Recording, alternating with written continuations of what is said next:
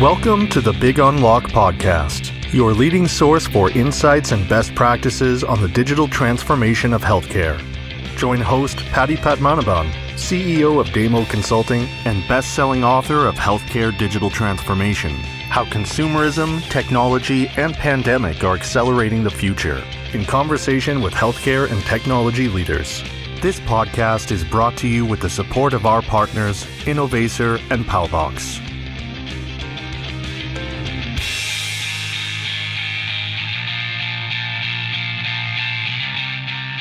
Hello again, everyone, and welcome back to the podcast. It is my great privilege and honor to introduce my special guest, Jake Sattelmair, co-founder and CEO of Wellframe. Jake, such a pleasure to have you here. Thank you for setting aside the time and welcome to the show. Thanks for having me, Paddy. Great to speak with you today. Wonderful. Jake, for the benefit of our listeners here, would you like to tell us a little bit about who Wellframe is and how you got to founding the company? Yeah, for sure. So Wellframe is a company that is partnering with healthcare organizations to drive digital transformation of experience for members and patients. We primarily work with health plans, and we're really helping health plans to modernize the way they deliver services and the experience they have from their members. Our starting point was in the context of digitally modernizing clinical support services for high-risk members, and we've been expanding to help plans drive toward a more integrated and holistic service model. Think of like a concierge or advocacy type service that really transforms the experience that members have in plans and positions plans to help people figure out all the hard stuff relative to both their health and as they navigate the healthcare system. The company was founded back in late 2011, early 2012. Diverse group of folks. So as an epidemiologist by training, got together with a primary care physician, a computer scientist, and a data scientist. And what was really driving us was seeing a huge gap between the day-to-day needs of people, especially those living with chronic conditions or multiple chronic conditions, and all the stuff that people need to do to manage their health at home, to make good decisions about their care, and seeing often people feeling stressed, isolated, unsure, and the healthcare system having significant resources and motivations to help those people, but really struggling to figure out how to do it in a convenient and high-touch manner at scale. And at the time, there were some technology enablers that were relatively new, seems quaint now, but things like mobile devices, some new machine learning techniques that we saw presenting a huge opportunity to better organize the resources of the healthcare system around the needs of people outside of the four walls of care delivery and kind of day-to-day at home and in the community. And we were motivated to make an impact, and we thought we could bring our collective skills and expertise together to help bridge that gap with technology and do it in a way that was really focused on extending relationships and helping people to feel supported and cared for during periods of need. Excellent. We'll dive into some of that as a part of the conversation, but let's start a little bit with the macro environment. Obviously, the pandemic has changed a lot of things. I'd love to hear what it has meant for your company and your growth, but also maybe you could touch upon what has happened in the broader landscape. What has it meant for your customers, for instance, the health plans? What has it meant for your consumers? What has it meant for the competitive landscape that you operate in? So maybe you could give us just a little bit of an overview of the environment that your company operates in today, and what trends have emerged in the last 18 months or so.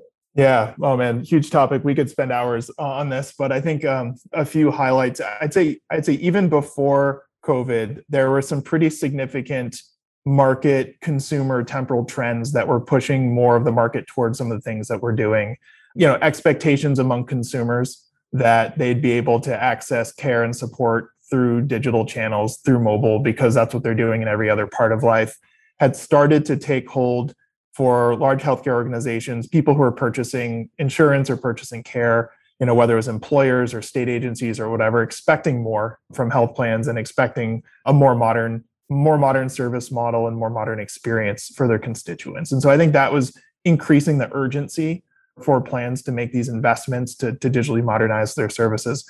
COVID had a number of impacts. I think it laid bare some of the challenges inherent to traditional modes of communication and engagement when health plans saw the need among thousands and millions of members and didn't have ways to communicate with people, to provide support, to give them guidance, to communicate policy changes to recommend actions for them. It kind of laid bare some of the deficiencies of not investing in these more modern channels to reach a lot of people.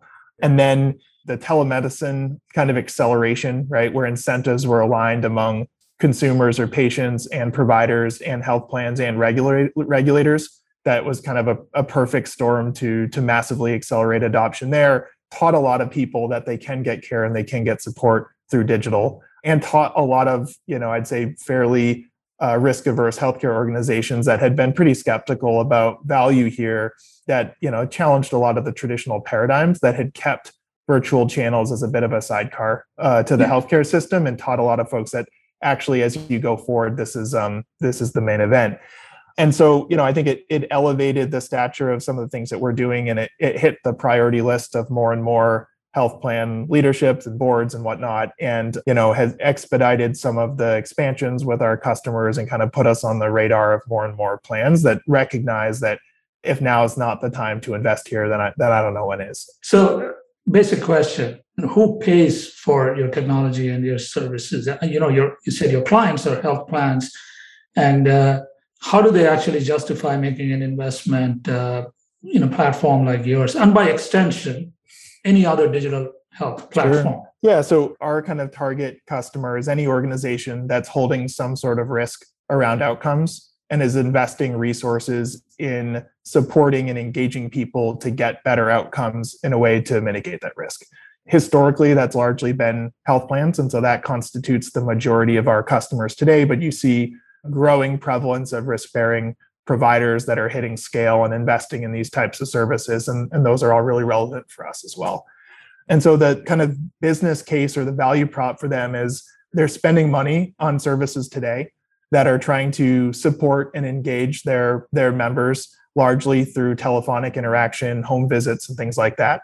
And mobile presents a more intimate but scalable channel through which to extend these relationships of therapeutic support in a very high touch and convenient manner, as to reach more people in need and to support them more effectively and to deliver services that make an impact on the way people manage their health at home and the choices they make about their care that ultimately leads to higher quality and lower cost and a more competitive plan product. So our motives are aligned with our health plan customers to deliver a better member experience, to deliver a more competitively priced plan product, and to innovate and differentiate in a market where there's a growing amount of disruption from startup health plans, from third-party service providers, and the expectations around how plans invest to engage and support their members continue to evolve at a rapid clip. And we provide a technology, but also partnership to catalyze modernization and transformation of these services in order to help our customers compete and meet the needs of their members as well as their other stakeholders. So risk-bearing models are the ones that are your sort of your sweet spot, if you will, to justify these investments. Now, speaking as a consumer of healthcare, my health system, my provider, extends the same kind of services to me as does my health plan. As a consumer, when I get messages, outreach campaigns that are evidently targeting the same thing, right? Better, health behaviors, better lifestyle, better management of chronic care conditions, and so on and so forth. What do I make of it? Do I engage with both? Who do I go to first? And what are you seeing? And how does that dynamic play out in the way you position your platform and your services? Yeah, we see that as a really exciting opportunity on the horizon. As we've evolved from digitally modernizing care management to helping our customers deliver more holistic support, our first objective was helping to break down some of the silos within a health plan to offer more integrated services, to offer more holistic support, to focus on the needs of the member first. But from there, we see a lot of opportunity to help our customers facilitate more and more collaboration between plan and provider as it relates to the provision of these supports, such that for the individual, they're a patient, they're a member.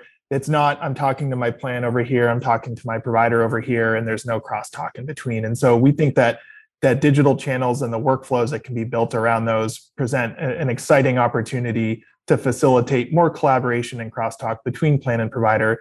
And that goes along with a growing trend toward vertical integration, toward value-based care arrangements, toward more collaboration from a financing and a risk-sharing perspective that, create incentives for this to happen in different geographies and different markets. And we appreciate that there's no silver bullet and it's not easy, but we think that the ingredients or the building blocks to do more and more of this are increasingly there. And, we have active strategies with all of our plan partners around how to drive more provider collaboration and move more of what we're doing closer to point of care. Well, historically, providers and payers have not been great at collaboration. Where is it changing? Which parts of the market do you see as the opportunity areas to drive these collaborations to create value at the end of the day for the consumer/member/patient? I think that competition in the market is forcing more collaboration. When you see large plans that are vertically integrating with providers very aggressively, when you see startup health plans that are doing joint ventures or close collaborations with provider systems, you recognize that plan products are getting out there that have tight collaboration with providers, and there are benefits to consumers or members, and there are benefits from an efficiency perspective that derive from that. And I think that's forcing everybody to rethink some of the traditional paradigms and to rethink, relationships that historically may have been more contentious, and to figure out how do we work collaboratively to deliver the best possible solutions to consumers at the highest value and the best experience. And I think folks that aren't thinking that way are going to struggle to succeed and compete because the market's passing them by. Where does a firm like yours play in that equation to bring about this collaboration? Do you see your platform sort of straddling both sectors, if you will? Today, you're working with plans. Do you see yourself working with providers in future and somehow integrating the two at the data layer, at the experience layer, whatever you want to call it? How do you see that playing out? Yeah, for sure. I think that, we also work with providers and have been deployed in the provider context for 7+ years. And we have a number of our plans that are actively deploying us through providers that they either own or have partnered with or have some sort of value-based care relationship with. And those are giving us great learnings and proof points and insights into how we can scale that model in different payment arrangements and different geographies and different lines of business and types of plans. We also see opportunities to work directly with providers that are taking risk that starts to look like full capitation and are hitting a scale where they start to invest in their own types of services here. The other thing that's playing into this is all the regulations around data interoperability and data integration are taking hold, that are putting consumers in a position to share their data more seamlessly and, creating a forcing function for organizations to open up APIs to allow this data to flow. And so the idea that we'd be able to help facilitate the exchange of clinical and claims data on behalf of an individual that is both a patient and a member, as you look out over the coming years, is possible in a way that would not have been possible 5 years ago. And so I think that some of the government regs that are encouraging this type of interoperability play into the strategy of our customers and into what we're doing pretty heavily as well. I like the fact that you laid it out as a forcing function. The CMS interoperability final ruling has been a long time coming. It's still in early stages. We're yet to see how it's actually going to play out, but it's definitely a step towards unlocking the data from where it sits. This podcast is brought to you with the support of our partners, Innovacer and Palbox. Now, let's talk about your competitive landscape. There are incumbents on the other side of the aisle, which is the provider side of the market, who are doing what you're doing today, which is taking a lot of these care management services, if you will, to their to providers, maybe in very fragmented ways, which is also something that we need to talk about. Because today in the digital health marketplace, there's lots and lots of innovative solution providers out there. When I talk to our clients, firstly, they're confused and they are struggling to parse the market to make the right informed choices for them. On the flip side, even more mature startups are struggling to stand out, and they are adopting different strategies to really maintain their relevance in the market. So talk to us a little bit about how you're looking at this from the point of view of either increasing your surface area or increasing your impact and going deeper or broader. Can you talk a little bit about that? Yeah, you don't have to look hard to see that there's been a massive influx of investment capital into this space, which is, allowing thousands of kind of blossoms to bloom, so to speak, right? And I think that catalyzing innovation in a way that's very exciting to open up new care models and new solutions and offer a plethora of options to incumbents in terms of either disruptive forces or enabling forces or otherwise. I think that the challenge with that is you run the risk of actually adding to fragmentation as opposed to countering it, right? And you see, there's a lot of, for instance, point solutions that provide the virtual care solution for diabetes and for behavioral health and for maternity and for cardiac. And that's great. But, a lot of the people that have serious need don't have one condition, they have 4 or 5 or 6, right? And so how do you manage that? And so we actually see that health plans are in a pretty unique position in that they manage a network of all types of providers, and they capture data that, while not to the clinical depth, looks holistically across the care that people are getting, often among multiple providers. And there's an opportunity for health plans to facilitate integrations that allow people to access the resources that they're looking for and to help people navigate to the resources that are best for them, to break down some of the silos that are coming from this additional fragmentation. And so, we're partnering with plans to help them establish a relationship with their members proactively, identify what their needs are, and help them get to the highest value resources. And that could be helping them find the right person in customer service or care management within the plan. It could be helping them find the right provider and network, whether that's brick and mortar or virtual care, or it could be helping them find the right point solution or third-party benefit that's offered to them through the plan or through the employer. And I think that plans have an opportunity, if they invest in establishing, these more modern relationships with members, to help them find the right resources and to help kind of organize and curate this plethora of solutions that can be dizzying to an individual, let alone an employer who has to make purchasing decisions, and can help evaluate the impact of these solutions and then sort of optimize their routing to help people get to the thing that's going to be best for them. And we think that what we're doing can play a meaningful role in helping to enable that strategy. And then, as it relates to the provider side of things, in a world where payments are evolving and risk is shifting, there's certainly ambiguity in some situations about who's responsible for what, right? And I think that whereas historically the risk is that a lot of people are going to fall between the cracks and neither the provider or the plan is paying attention to them when they're not, getting care, there may be situations where, they're being paid attention to too much. And I think that that's not ideal, but I think that's a swing in the right direction, and more collaboration between plan and provider can help work that out. And, I don't think there's a simple solution to that. I don't think technology is the only solution to that, but we do see earnest effort among our customers to work more collaboratively between plan and provider to sort that out and to increase communication and collaboration there. And I think that'll pay off over the coming years, but it's not easy or simple. Yeah. I listened to your fascinating conversation with Senator Frist, where you talk about care management and chronic conditions in particular. And you mentioned the comorbidities that the most intense cases represent, right?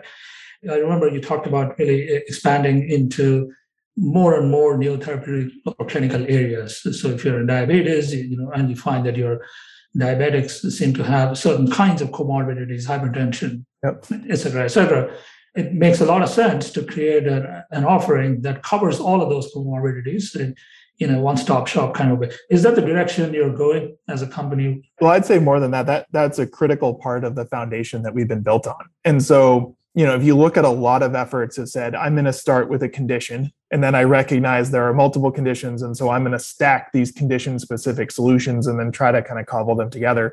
We purpose-built our platform from the start to enable holistic clinical support to people with multimorbidity and people with clinical complexity across both physical and behavioral health domains, recognizing that it's the person that is managing multiple conditions and managing social drivers of health that tends to be the highest risk and tends to be the people among the people who are targeted for programs like care management. And so all of our programs are modular. So for the individual with complicated type 2 diabetes, stage 2 heart failure, mild depression, who needs help with nutrition and finding a doctor, we can bring those modules together to offer holistic support to that individual in the context of an integrated care team that it could include a nurse, a coach, a social worker, an expert peer, a customer service representative. So that's really been core to our strategy from the start. And it's enabled us to help our customers to target, some of the most complex members that they have, to enable, nurse-led clinical services. I think a lot of the interventions that are framing themselves as care management are actually non-clinical coaching services, which can be incredibly valuable, but there's a different scope in terms of what they're able to tackle and who they're able to help. And for health plans, for instance, while there's been varying levels of appetite to insource or outsource some of the less clinically intensive services, I think most plans have continued to own nurse-led care and case management throughout. Yeah. So you talk about digital health startups. Now let's talk about the whole tech landscape. There's the big tech firms. Then you've got some of the larger healthcare-focused tech firms. It could be the EHR companies in the case of providers, or it could be some of the mature telehealth companies that have gone public. And then there's a whole range of digital health startups. To your point, more are emerging every day.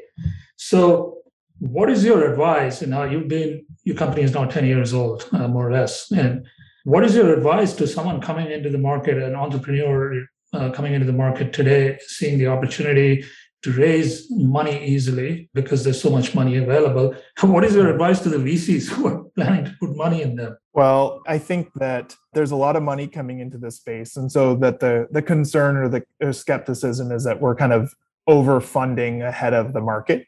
But I think there's also a lot of evidence that the market is being disruptive and that there are huge pockets of need and opportunity that are conducive to significant change. And that change is probably not going to be driven entirely by incumbents. It's going to be delivered through disruptive forces that push incumbents to change, or companies like us that are enabling incumbents to modernize more quickly than they'd be able to do on their own.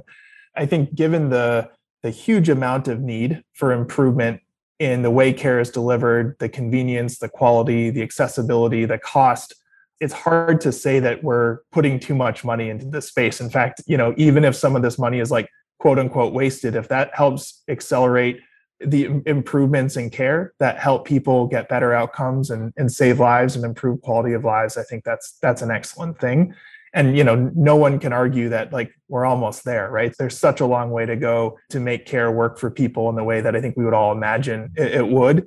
So, I think that money's coming into the space for a reason, and some folks will be really successful and some won't, but that's the venture model, right? Yeah. And I think for entrepreneurs coming into this space, I'd say you really need to be passionate about the impact that you're making, because nothing happens that quickly in healthcare. It does require a significant amount of persistence.